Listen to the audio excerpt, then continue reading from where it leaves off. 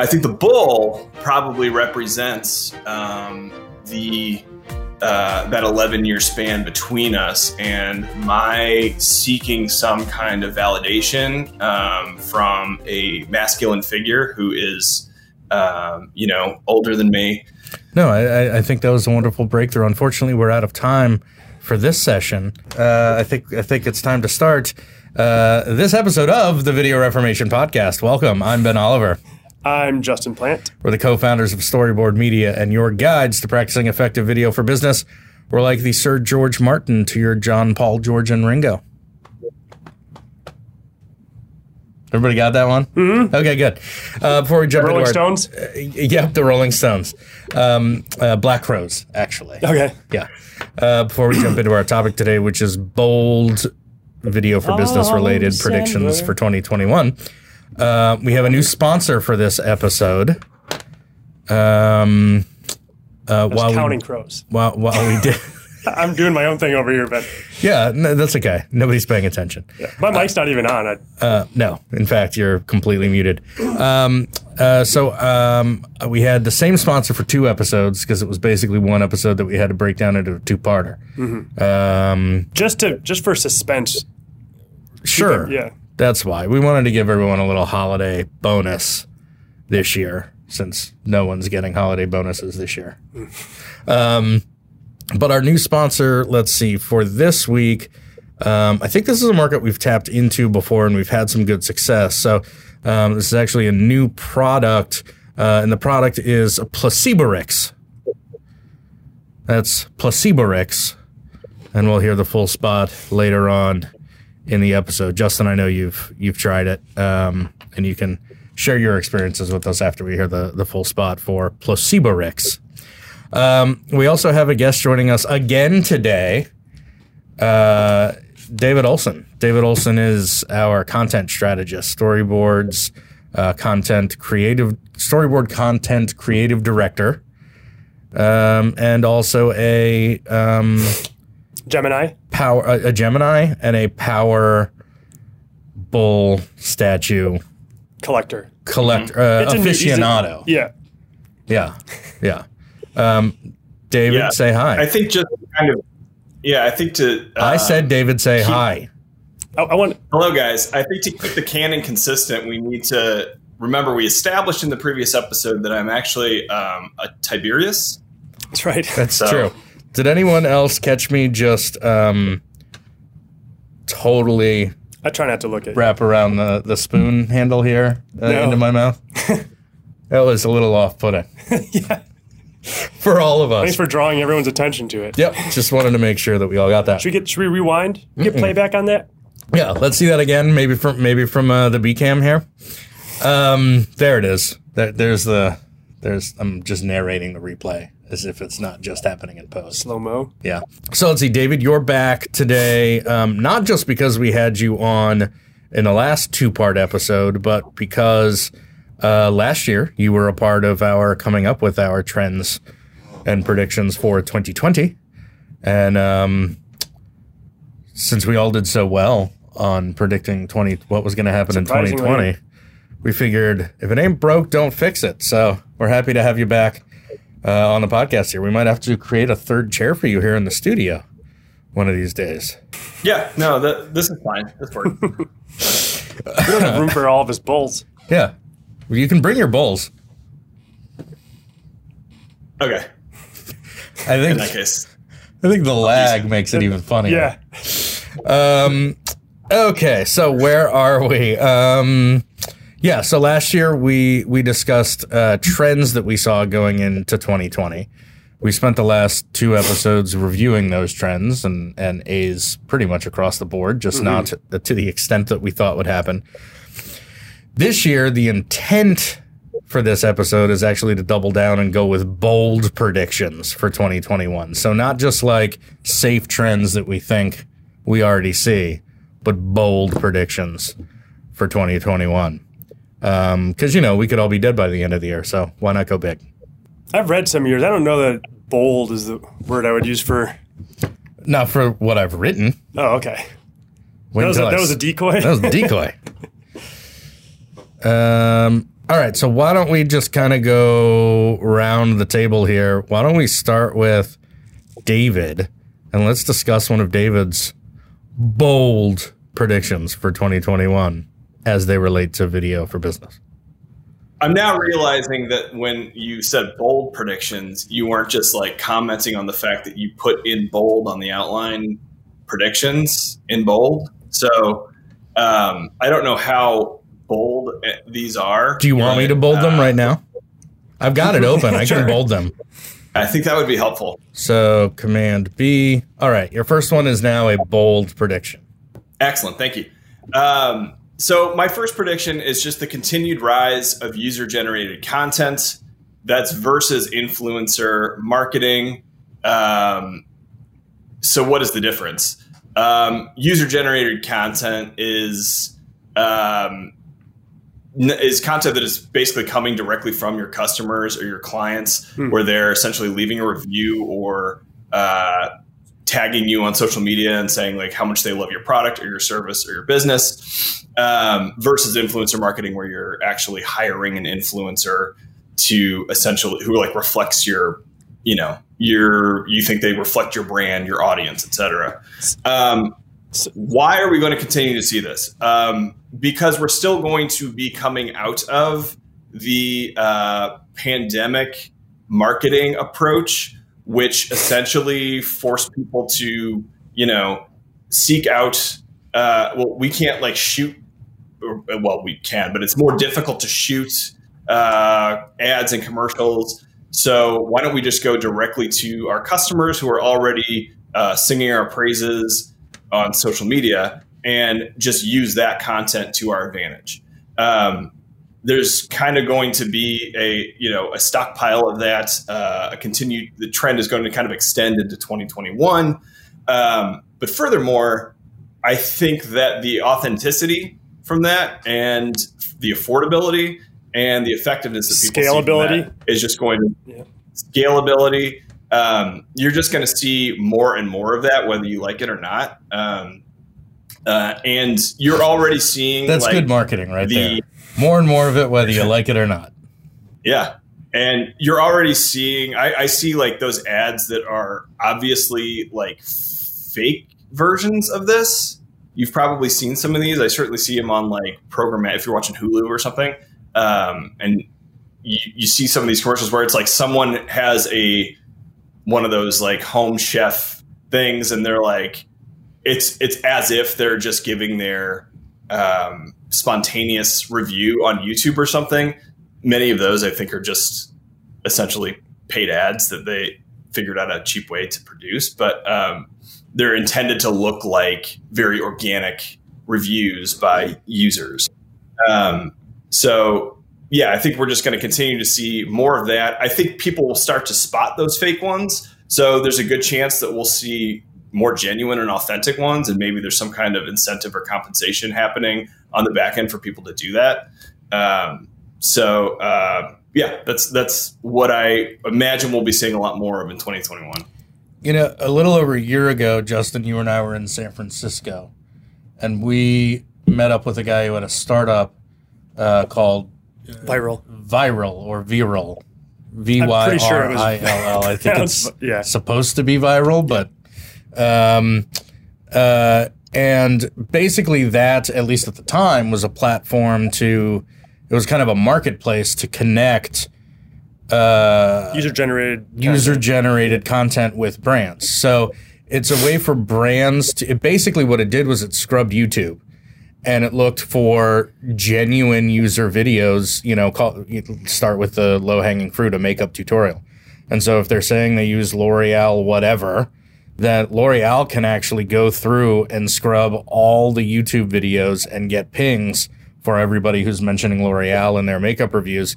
They can then view those, and then they can contact those YouTube users to then essentially license that footage, those YouTube videos. So I think that speaks exactly to what you're talking about, because it's where an influencer is basically hired to hawk something. What's a hawk? I think it's hired to hawk something. I think it's part of a ham. Yes.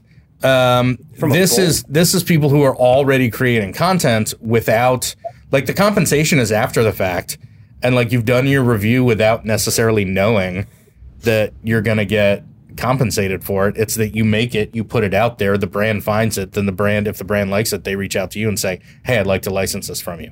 And then you get to negotiate with the brand as the creator of content. But that is definitely a way to kind of keep it authentic, where, you know, it's not even hashtag ad, you know, where you're trying to make it seem not like an ad, because it wasn't an ad in the first place. You just ended up saying something nice and got paid for it later. I wonder how long it will be until, like, Google has video reviews of, like, a restaurant where people can just with their webcam leave a review of the restaurant. They could, you know, if they're any good at editing or whatever, they could insert media and actually, like, put together something. I feel like that's because there's a lot more authenticity, and, like, instead of hiding behind John S. That to me was kind of the biggest, like, I wonder how many people would actually utilize that if they can't hide behind the anonymity of it. Yeah. But on the other side, I mean, you could be there in the restaurant, you know, with your phone saying, you know, pointing at your plate saying, this is what the picture is on the menu. This is what came out. Do not come to this place. Or, I mean, there is a legitimacy and an authenticity to that, but then, yeah, it probably would be offset by people not being able to hide behind usernames and avatars.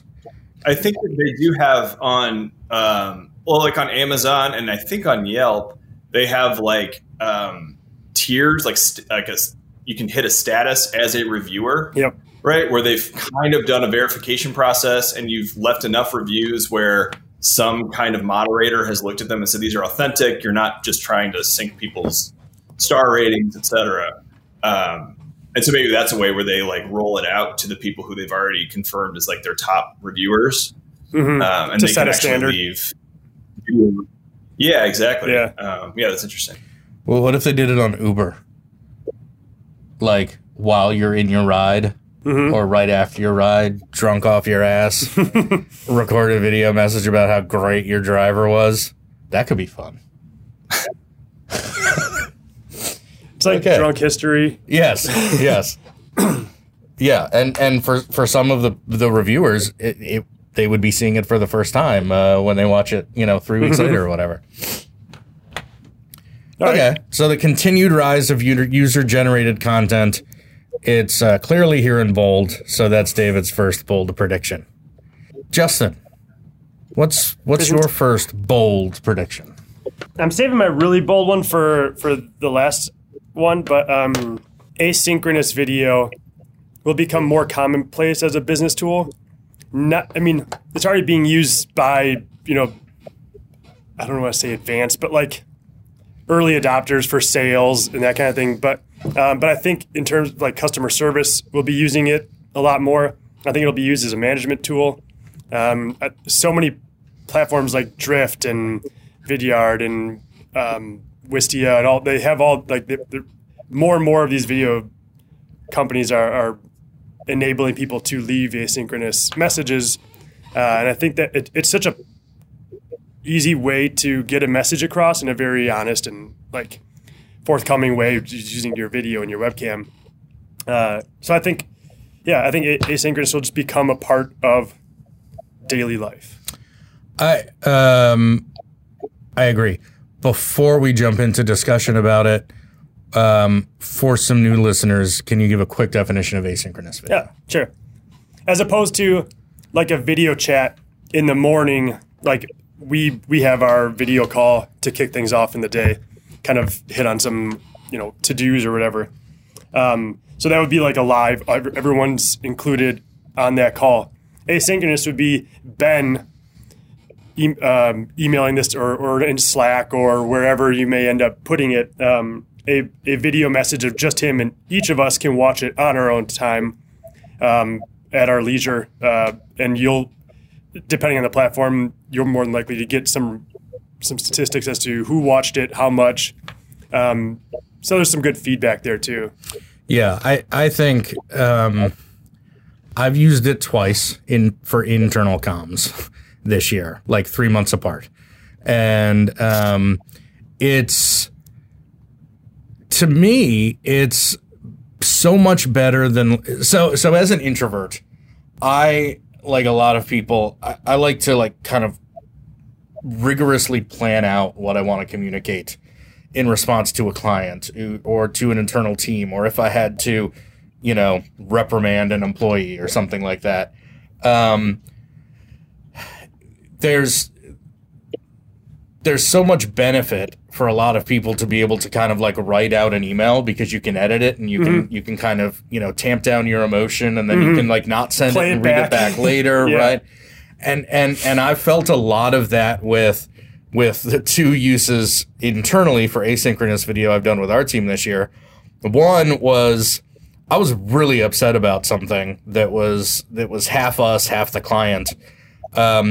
And I knew that I wouldn't be as emotional about it the next morning when we had time to talk about it. So I kind of, you know, harnessed my frustration just to make the point that we need to address this particular situation. But knowing me, after I slept on it, if I waited till after the morning meeting or whatever, I'd be like, yeah, whatever.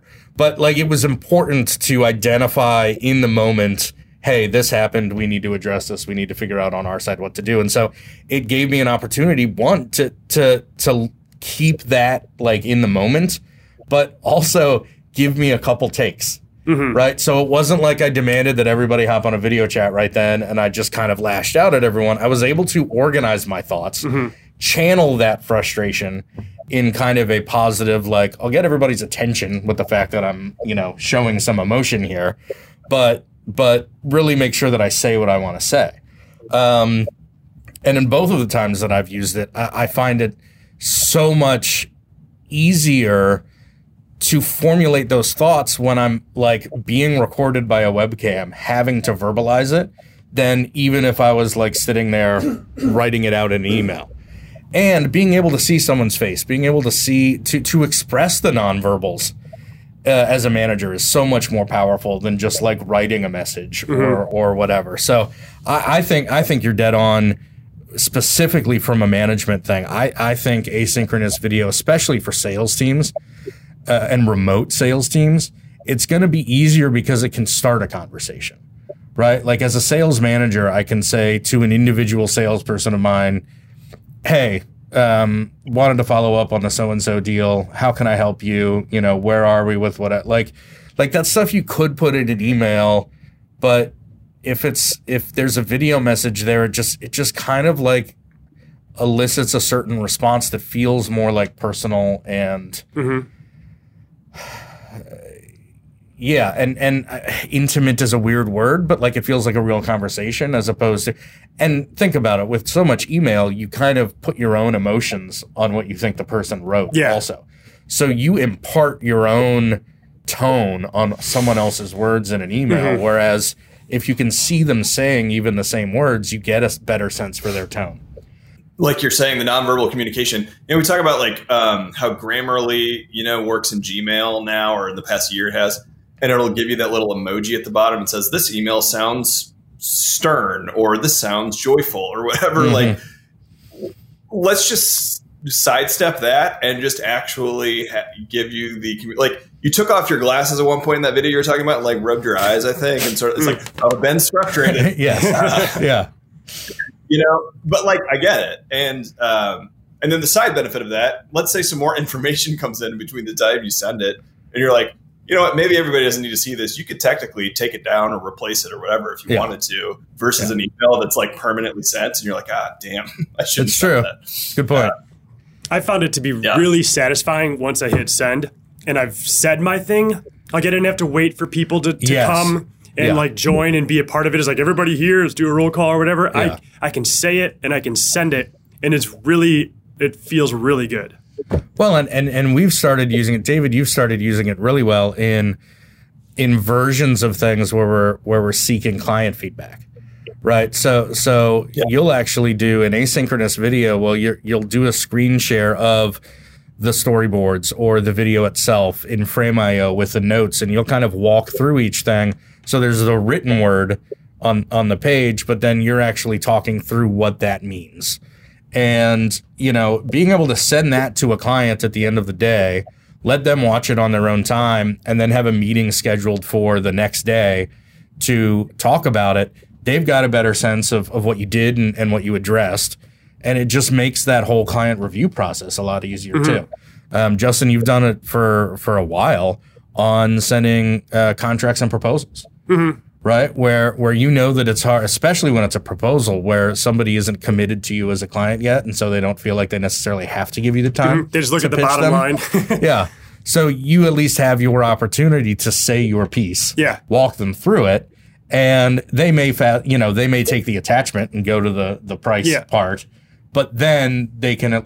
But at least you don't have to see that, right? How annoying is that? We used to do it in person too. You'd put like the proposal across there, and people just go to the last page. Yeah. While you're like setting up your whole narrative for your pitch, and they see $87,000, and then they stop listening. They stop listening. But at least you got to, in an asynchronous video, at least you've shared like the giving pitch them an opportunity. Yeah. If they have questions or whatever, they can at least go watch this 4-minute video. Yes. Yeah. Okay. Ben, be bold. All right. My Control B for Ben. So here's how I set up mine. A not bold prediction, followed by then a qualifier that makes it a more bold prediction. Okay. So I would say the beginning of my prediction for 2020 is that in-person events rebound, but they evolve into a hybrid live, in-person, virtual kind of event that has to cater to both live and virtual audiences. So we saw there is a huge market and has been for quite a long time, especially in the B2B space, for whether it be having a table at a trade show or hosting your own user conference, that kind of thing. Events budgets were always huge. And where everybody seemed to scramble this year was when nobody could travel. What do you do? And so people kind of used Band-Aids and Zoom and Facebook Live to kind of piece together these opportunities to get some of their users, prospects together, at least on the same virtual meeting, but they do not have the benefits that these live events have. Given that we will, over the course of Q1 and Q2, see the vaccine start to roll out, I think the second half of the year is when we're going to see live, especially people who've traditionally done an annual event, start to have those live events again second half of the year. But I think we've reached a tipping point with virtual events where a lot of people are just going to choose not to travel. Mm-hmm. A lot of companies are probably going to tell their employees they can only attend an event if it's a virtual event because the companies don't want to pay for airfare and hotel and all that kind of stuff. And then of course there are going to be people who are going to be wary of traveling. Maybe there'll be coronavirus spikes in certain places around the world, and so people won't be able to travel to or from those areas. And so what you'll have is this traditional live event that also has people viewing online, and those are two very different audiences. I mean, attrition is certainly a point for each of them because if you think, we've talked about it before when we talk about events, you're flying someone out to a really cool location, right? You're deliberately making your event happen in a cool city, but then you're almost shooting yourself in the foot because why would they want to sit around and listen to your presentations and your keynote and whatever when they could go explore this amazing city? So you've got that attrition that you're still going to have to combat, but now you've got these, it's even easier for somebody to just open another tab in a window. Mm-hmm. So keeping the attention of both the live audience and the virtual audience is going to be kind of an expanded problem. Historically, keeping people in the seats. This year, keeping people on the Zoom. Starting next year, you're going to have to deal with both. Mm-hmm. And you're going to have to set it up so that there's content for the people who are in the seats and there's content for people on Zoom, whether it's that engaging content or a video presentation or whatever. It's got to work on the projector and it's got to work on the live stream. Mm-hmm. So those are going to be some technical but also some psychological challenges that I think we see by kind of getting back to the way events have been done, but now having to adopt this new virtual only aspect of it. Yeah, funny, I was just talking about this with our mutual friend Jonica last night, not in a business context, but for her wedding. She had a virtual streamed wedding on Facebook that family members who weren't able to attend in person could watch and kind of respond to. There's some interactivity happening there, but then 20-something people at the actual event. It would very much surprise me if this didn't become a popular thing to do at your wedding. Well, now it's just it'll become standard to just have a virtual setup at your wedding. Again, that's not in a business context, but you can imagine why not? If you already have the infrastructure and the equipment in place to do it, you might as well, set up that virtual option and expand your audience, whether it's a wedding or a conference. Why am I all of a sudden anxious about like getting to the reception and finding my place card and it says Ben Oliver virtual table? And then I have to go sit at the table with like just other webcams. Moving on. Mine's related. That was one of mine about live events. So I'll probably just kind of jump onto this one for a minute. Yeah. I think they're going to become more sophisticated as well. To your point, keeping people's attention on the internet is really tough. And so I think the production value and the programming, if you will, is going to be a lot better as opposed to what happened this year, which was just, oh shit, let's put it on Facebook live. I think people are going to put a lot of thought and energy into making what we're filming one. Well, I guess this will, when you're hearing this, we will just have recently filmed one. Yeah. And I think the programming is great. You've got other, pre-recorded stuff that we're going to fold in. We've got live guests, several people involved as presenters. And some of that is remote, some of that is in studio. So I think that the technology around live events online is going to increase as well. I think the ability to, I don't know why a Mac can't be the Blackmagic A10. Right. That could be your switcher. Why do we have to buy something? I mean, you could plug one of those dongles in and have 4 different inputs and be switching everything. So I think the technology is going to catch up to that as well. And you're going to see a lot better produced events. Yeah. And I mean, you can imagine, I think we talked about this when we were discussing ways to sort of punch up virtual events and make them more engaging, reduce attrition rates and that sort of thing. And you can see how companies with the means to do so could get creative. And, you could sign up for a conference and pay a fee and have like a box shipped to your house that has like swag and like a cocktail kit, things like that. And it's like after your celebrity, B2B celebrity speaker gives an address or something, we're going to do a cocktail hour, and everybody has their own little cocktail kits at house. And the mixologist shows you how to make it, and then you network like cocktail hour virtual, and then the next thing is like another piece. You could just find different creative ways to make these really interesting and fun without necessarily being in person. So we weren't supposed to drink that yet? No. Oh. Don't drink it until queued. Okay. Yeah. I forgive me if this exists and I'm just not aware of it, but imagine if Zoom had a level or another platform that was going to specialize in these kind of hybrid events. What if as a virtual viewer, you've got your own little square, your own little private chat option.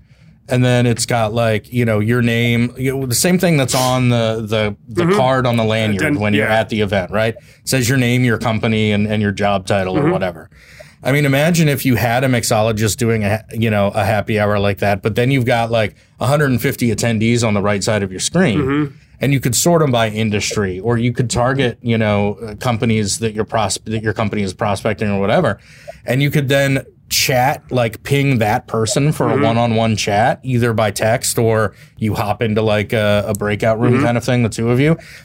that would be pretty or close choose to go watch the product demo or the roadmap session or whatever and jump to different rooms. Yeah. And I mean, that's basically just a digital version of walking through those conference halls, picking, conference room A, B, or C, or ballroom 1, 2, or 3. Or, who do you want to approach when you're standing at the coffee line with them or whatever. Yeah. It'd certainly be a lot easier to find that CEO you're trying to sell to. Yeah. Yeah.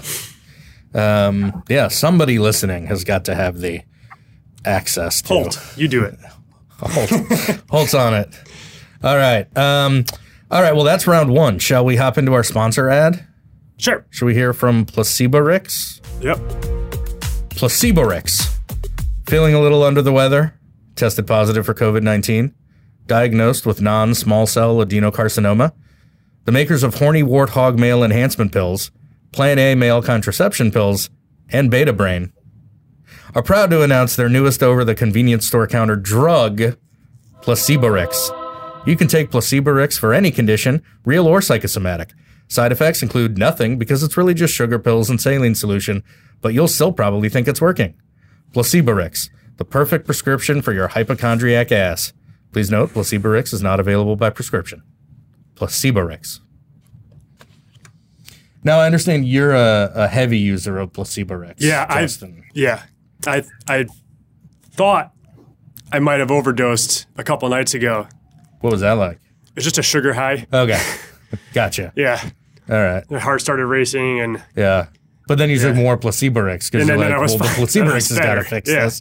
Okay. All right. Now, David, I do want to thank you because you're the one who actually brought in the makers of Beta Brain originally to the podcast. And awesome. Yeah. And I didn't hear what he said. Off just said, That's the brand. Yeah, the drug maker is off. Yes. Yeah, drug manufacturer. So yeah, Beta Brain have now kind of trusted us with their second product launch here in Placeborix. They just went straight through stage 3 trial. They skipped them. Okay. Yeah. There's not actually this any. Is so important. There's not a drug. No. There's no drug in it, so they didn't even have to get FDA authorization. You're not supposed to say that. Oh, sorry. I thought it was in the name Placeborix. Do you know that doctors actually will prescribe Obicalp in a hospital to somebody, which is placebo backwards? Yeah, they're like, give me 25 cc's of Obicalp. And then someone's like, oh, thank God. They really do that. No, I figured there was a mechanism for that. In fact, I've been prescribed medications by a doctor where I've just wondered, go pick up a refill, and I kind of want to ask the... Now, don't Google this. Right. Kind of want to ask the pharmacist, like, is this just like a sugar pill? Is this actually doing anything? Yeah. Now, if you hear this ad, does that potentially influence the effect that Placeborix has on you? It does both ways. Yes, either way. Okay, wow. Yeah. Pretty powerful stuff. Yeah. That's just smart copywriting, too. If you basically, I think from the subtext here that I'm getting is that if you can be swayed to buy horny warthog male enhancement pills or the Plan A male contraception pills, we can sell you Placeborix. Right. Unless you're diabetic, in which case you are not allowed to take. Not recommended. Not recommended. Yeah. All right. Well, thank you for buying another spot with us often. All right, David, bold prediction number 2. I think we're going to start to see more ways to engage with content, easier ways to engage with content, and just generally seeing it to become more interactive. I'm thinking for our use case, like Vidyard actions, which we have incorporated in some videos, we're going to continue to do that more. But just more opportunities for people to actually take an action directly through video or content in some way, whether that's like leave a review by simply clicking on the screen, subscribe by clicking on the screen, or requesting a demo by clicking on the screen, right? It doesn't just have to be YouTube culture that's taking advantage of these. interactive engagement opportunities, more businesses can do the same thing, but make it more specific to their needs and to their benefit. So interactivity in video players themselves. Exactly. Okay. Yeah. And then I guess maybe my bold prediction is that there could be a way where you can directly interact with like a programmatic ad that's fed to you while watching TV. I feel like this technology probably already exists, but it's not really taken advantage of. Like I don't see why when you're watching an Amazon Prime show, why there wouldn't be some kind of segue into purchase this on Amazon. Yeah. Watching the Lord of the Rings show on Amazon, why not then say, if you like this show, you might also like these action figures or these books or these DVDs or Blu-rays or whatever. I assume because most people, at least everybody I know, watches TV or shows on an Apple TV, like streams. It's like on demand. And that's basically a little computer. And you have a remote control with a mouse pad on it. Why can't I, or in the middle of an ad, say, go to like a browser and view, like see this product listing on Amazon or something? I'm just surprised that doesn't happen. Or send it to my phone. Yeah. Right. I mean, there's been a lot of talk in the TV world about, second device kind of stuff, where you're streaming it on your Apple TV, but then you're sitting on your couch on your iPad or your iPhone, scrolling through stuff while you're kind of halfway paying attention. If I got my phone in my hand and I'm watching something, why not give me an option to, and it doesn't even, I think it doesn't even have to be like an invasive option. So like, is it Amazon Prime that has X-ray where you kind of swipe up on it and then it shows you like the music track that's being played, the actor, the director, things like that. They could easily add some of that product placement stuff in there from that screen, where it's not going to pop up and like invade or interrupt the storytelling. Yeah. But if you're really intrigued by something, you can swipe up and then scroll over to that blender that they just used to make smoothies or whatever, and then you say send it to my phone, and then the Amazon page lands on your phone. You swipe buy now, and it's on the way to you. Yeah, I mean, I'm kind of surprised that hasn't happened already. Right. X-ray is exactly what I was thinking of, and I think about it all the time when I see that. Like, why isn't Amazon integrating its own just e-commerce platform onto this? Because X-ray is essentially, I assume, it's just pulling from IMDb, which Amazon bought a while back. So, right. So it's just pulling that IMDb info essentially and populating that. Why not just throw their e-commerce platform on there too? So it would be surprising if that doesn't come, around the corner pretty soon. Yeah.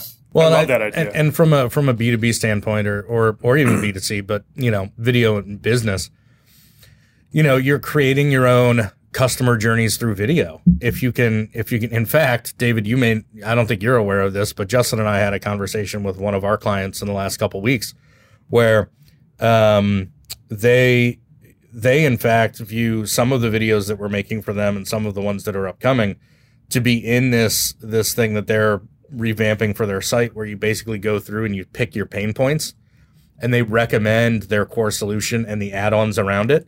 And they want, with each of those add-ons, to be able to hover over it and see a video for that little add-on.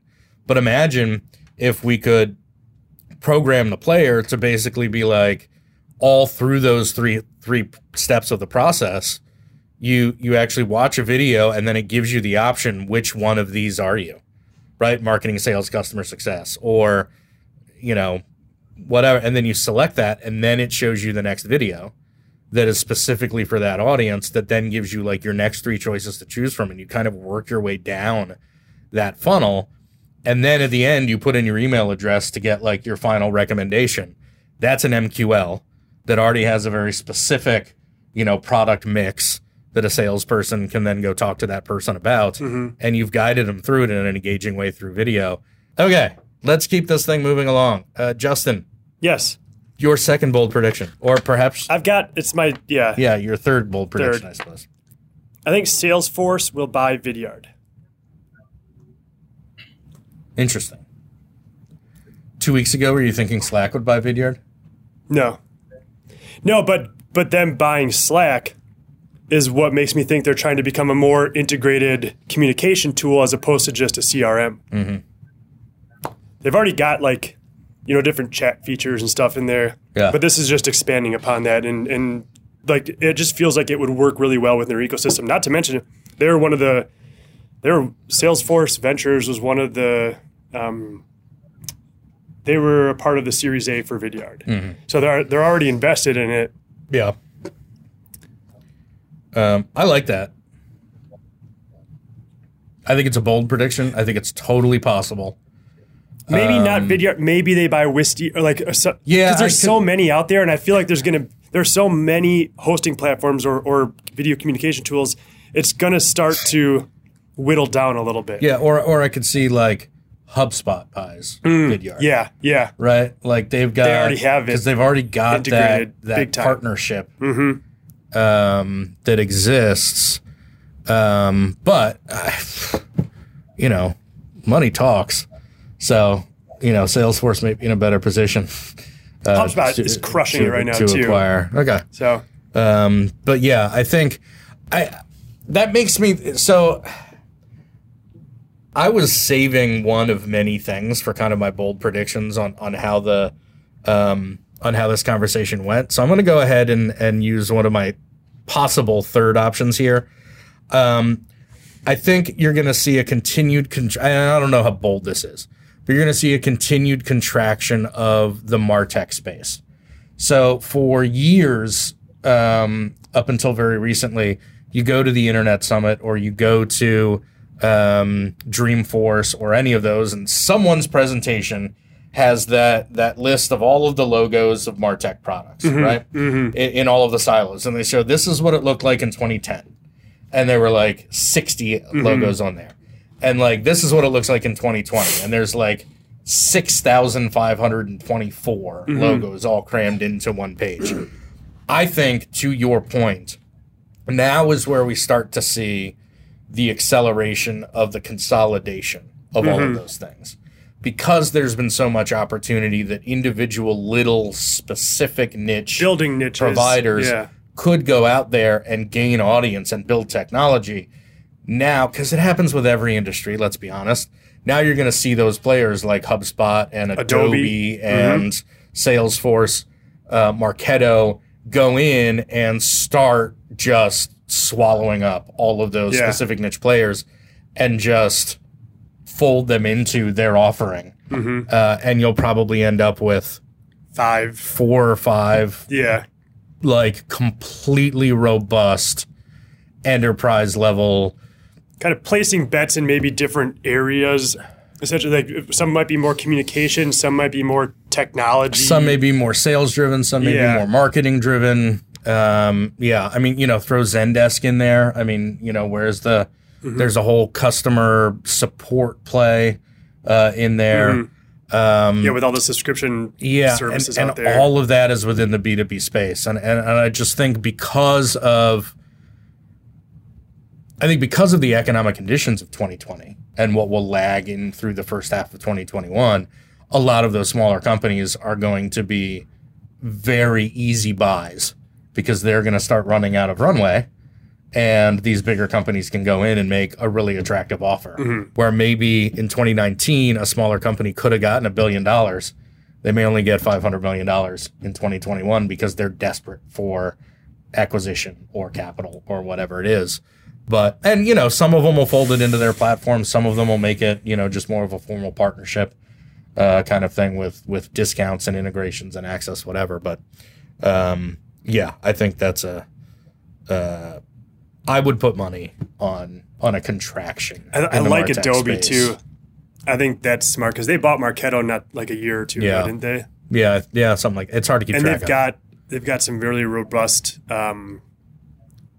like data and like even like the whole. I mean, what they started with, which is like media and creation, but then using that in various platforms for marketing and sales. Well, and I could put Adobe with Marketo on the marketing silo. I can see Salesforce, especially with the way Vidyard has been going, on the sales silo. Right? I mean, they kind of like they have these all-encompassing products, but Adobe kind of came out of that creative technology into that CRM, but it's still all marketing, content, automation, and things like that. So it kind of makes sense for them to just really dig their heels into the marketing space and kind of touch on the sales space. Whereas, of course, it's in the name, Salesforce has always been very much there for salespeople to, to keep track of who they're talking to, basically.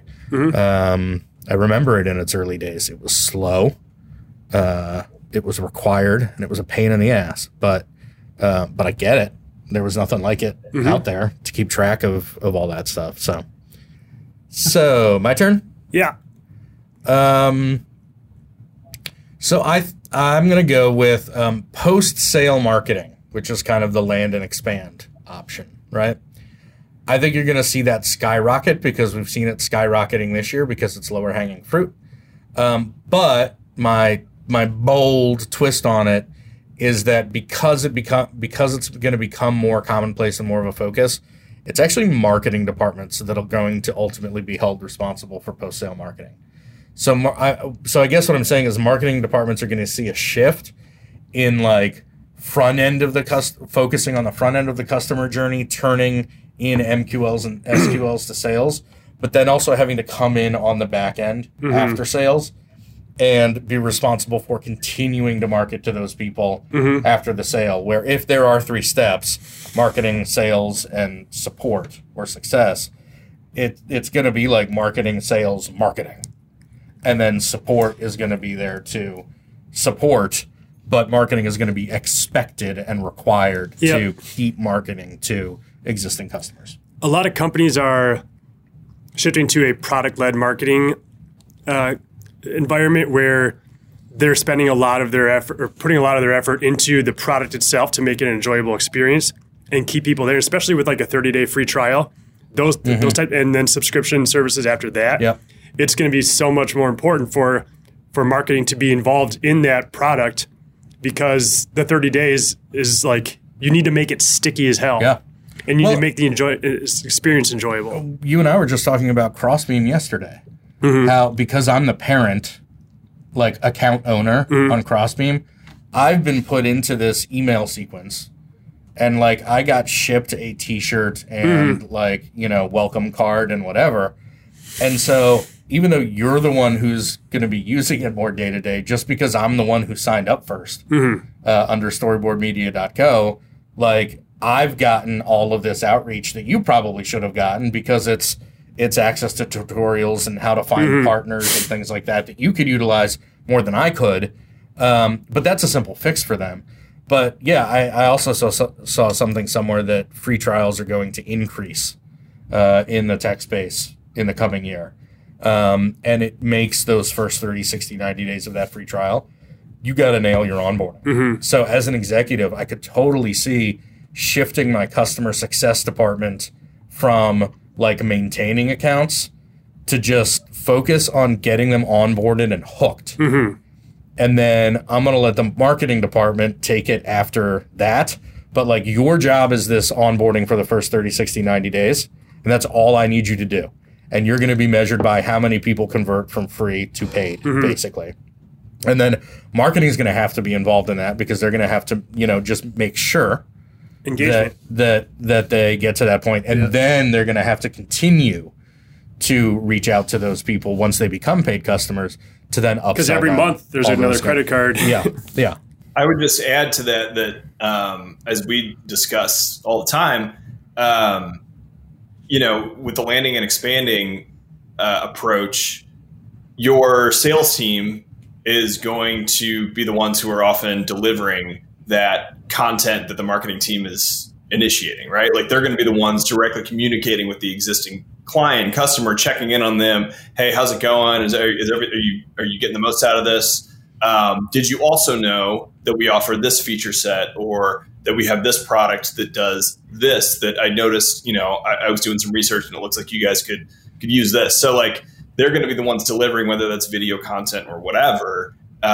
So just the communication between marketing and sales, as we talk about, is increasingly overlapping. Sort of their roles are increasingly overlapping. I just felt a shiver go through a whole bunch of marketing department people's bodies hearing that they're going to have to integrate with sales more. Okay, what do we have? David, do you have a third one that we haven't gotten to?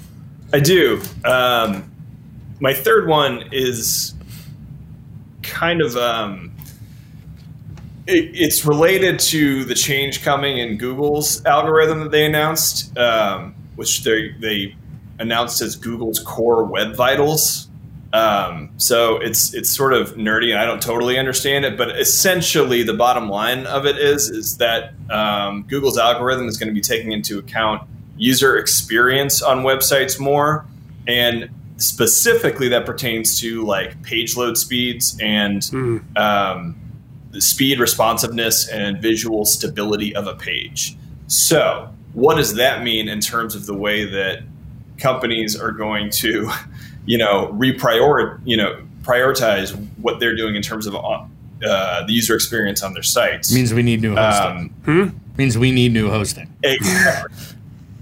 That's exactly right. And also like video hosting, for what we're talking about, you might start to see companies shifting towards video hosting platforms that, that push as one of their features or benefits that they can have video load on your page faster and cleaner. I think I would totally, if I were considering this, I would totally pick a hosting provider that was advertising less 4K upload and embed ability.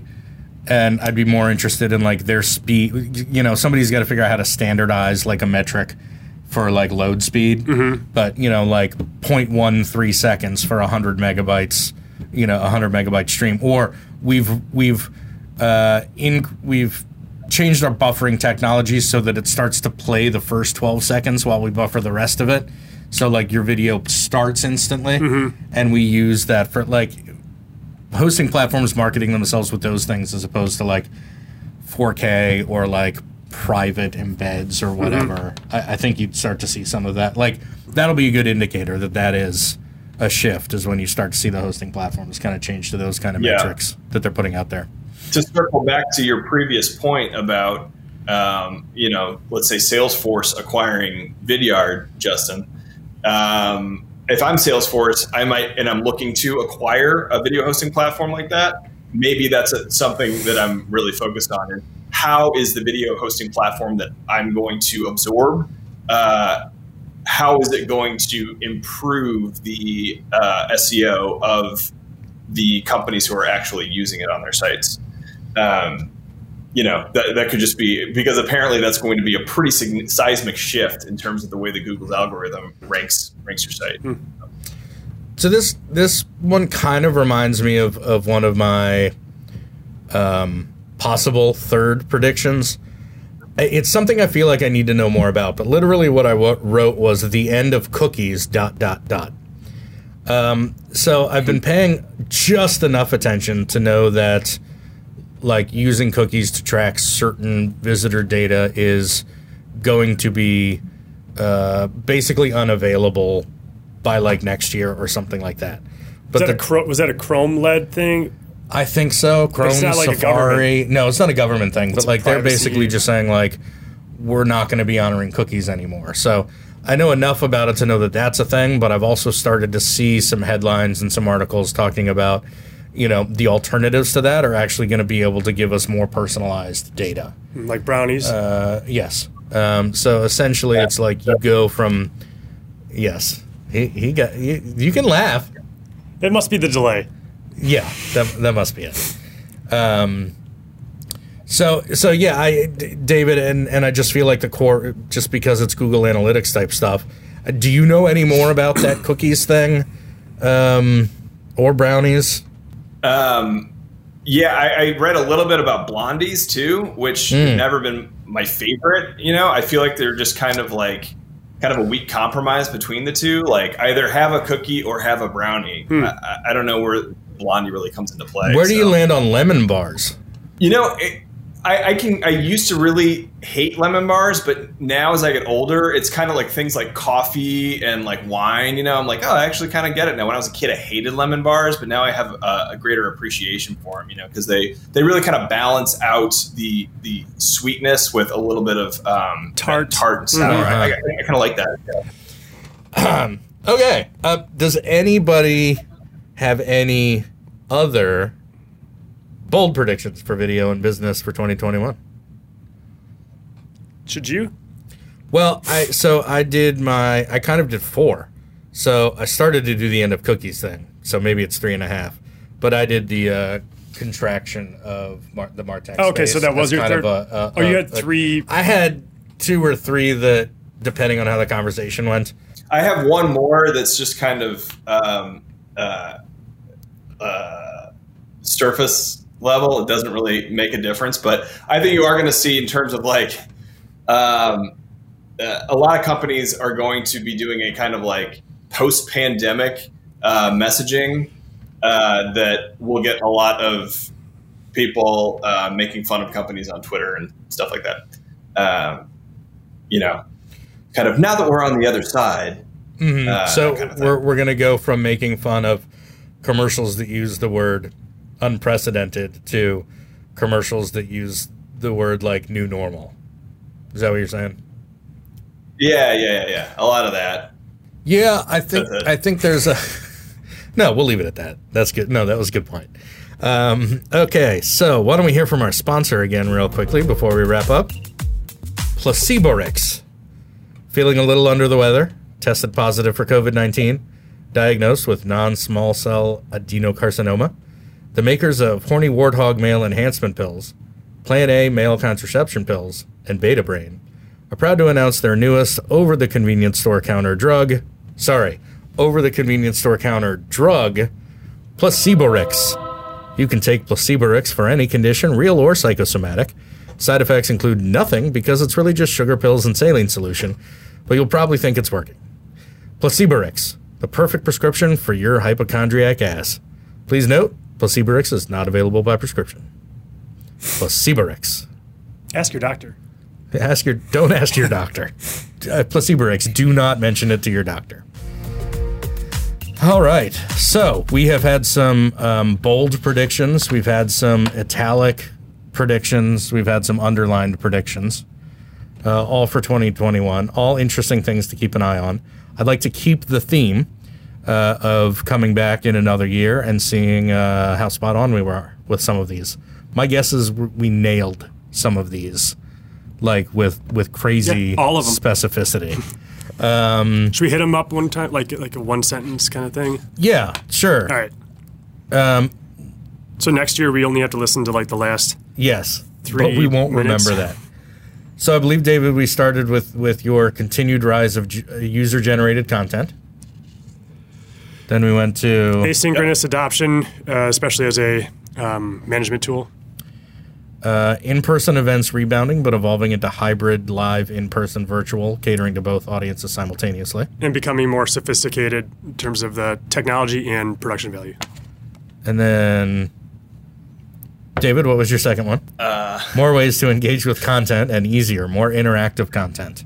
Custom events, actions, choose your own adventures, things like that. Salesforce will buy Vidyard. A contraction of the Martech space by acquisition, which was my kind of glom onto that.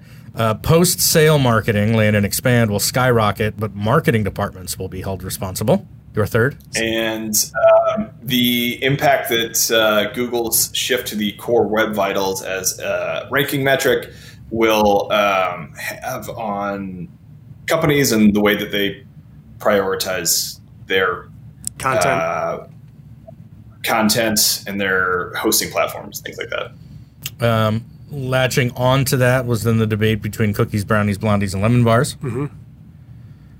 And I think that's a strong finish. Yeah, and then David added an even stronger finish after that, which was your final point of that company. We're going to see a lot of messaging from companies about as we adjust to the new normal, the post-pandemic Post new normal. saccharine messaging you're going to get. Yeah. Post-COVID, new normal, unprecedentedness. All right. Well, thank you very much, David, for joining us today. Justin, thank you for your contributions. I would like to thank all of you for listening to and watching the Video Reformation podcast. I'm Ben Oliver. I'm Justin Plant. And that's about it from us. We'll see you next time. Who's David? David, who are you? Hi, I'm David Olson. And now you're all right. I want you, so you've got about a second and a half delay. So I want you to anticipate. We're gonna go through Ben Oliver, Justin Plant, and David Olson, but I want you to anticipate so that you kind of offset the gap here. Ready? All right. Well, thank you so much for joining us on the Video Reformation podcast. I'm Ben Oliver. I'm Justin Plant. I'm David Olson. Thanks so much for joining us. It was pretty close. That was good. I like this. I like note cards. No, I did like that with the TBR show. Yeah. Yeah. That's strong. That was good.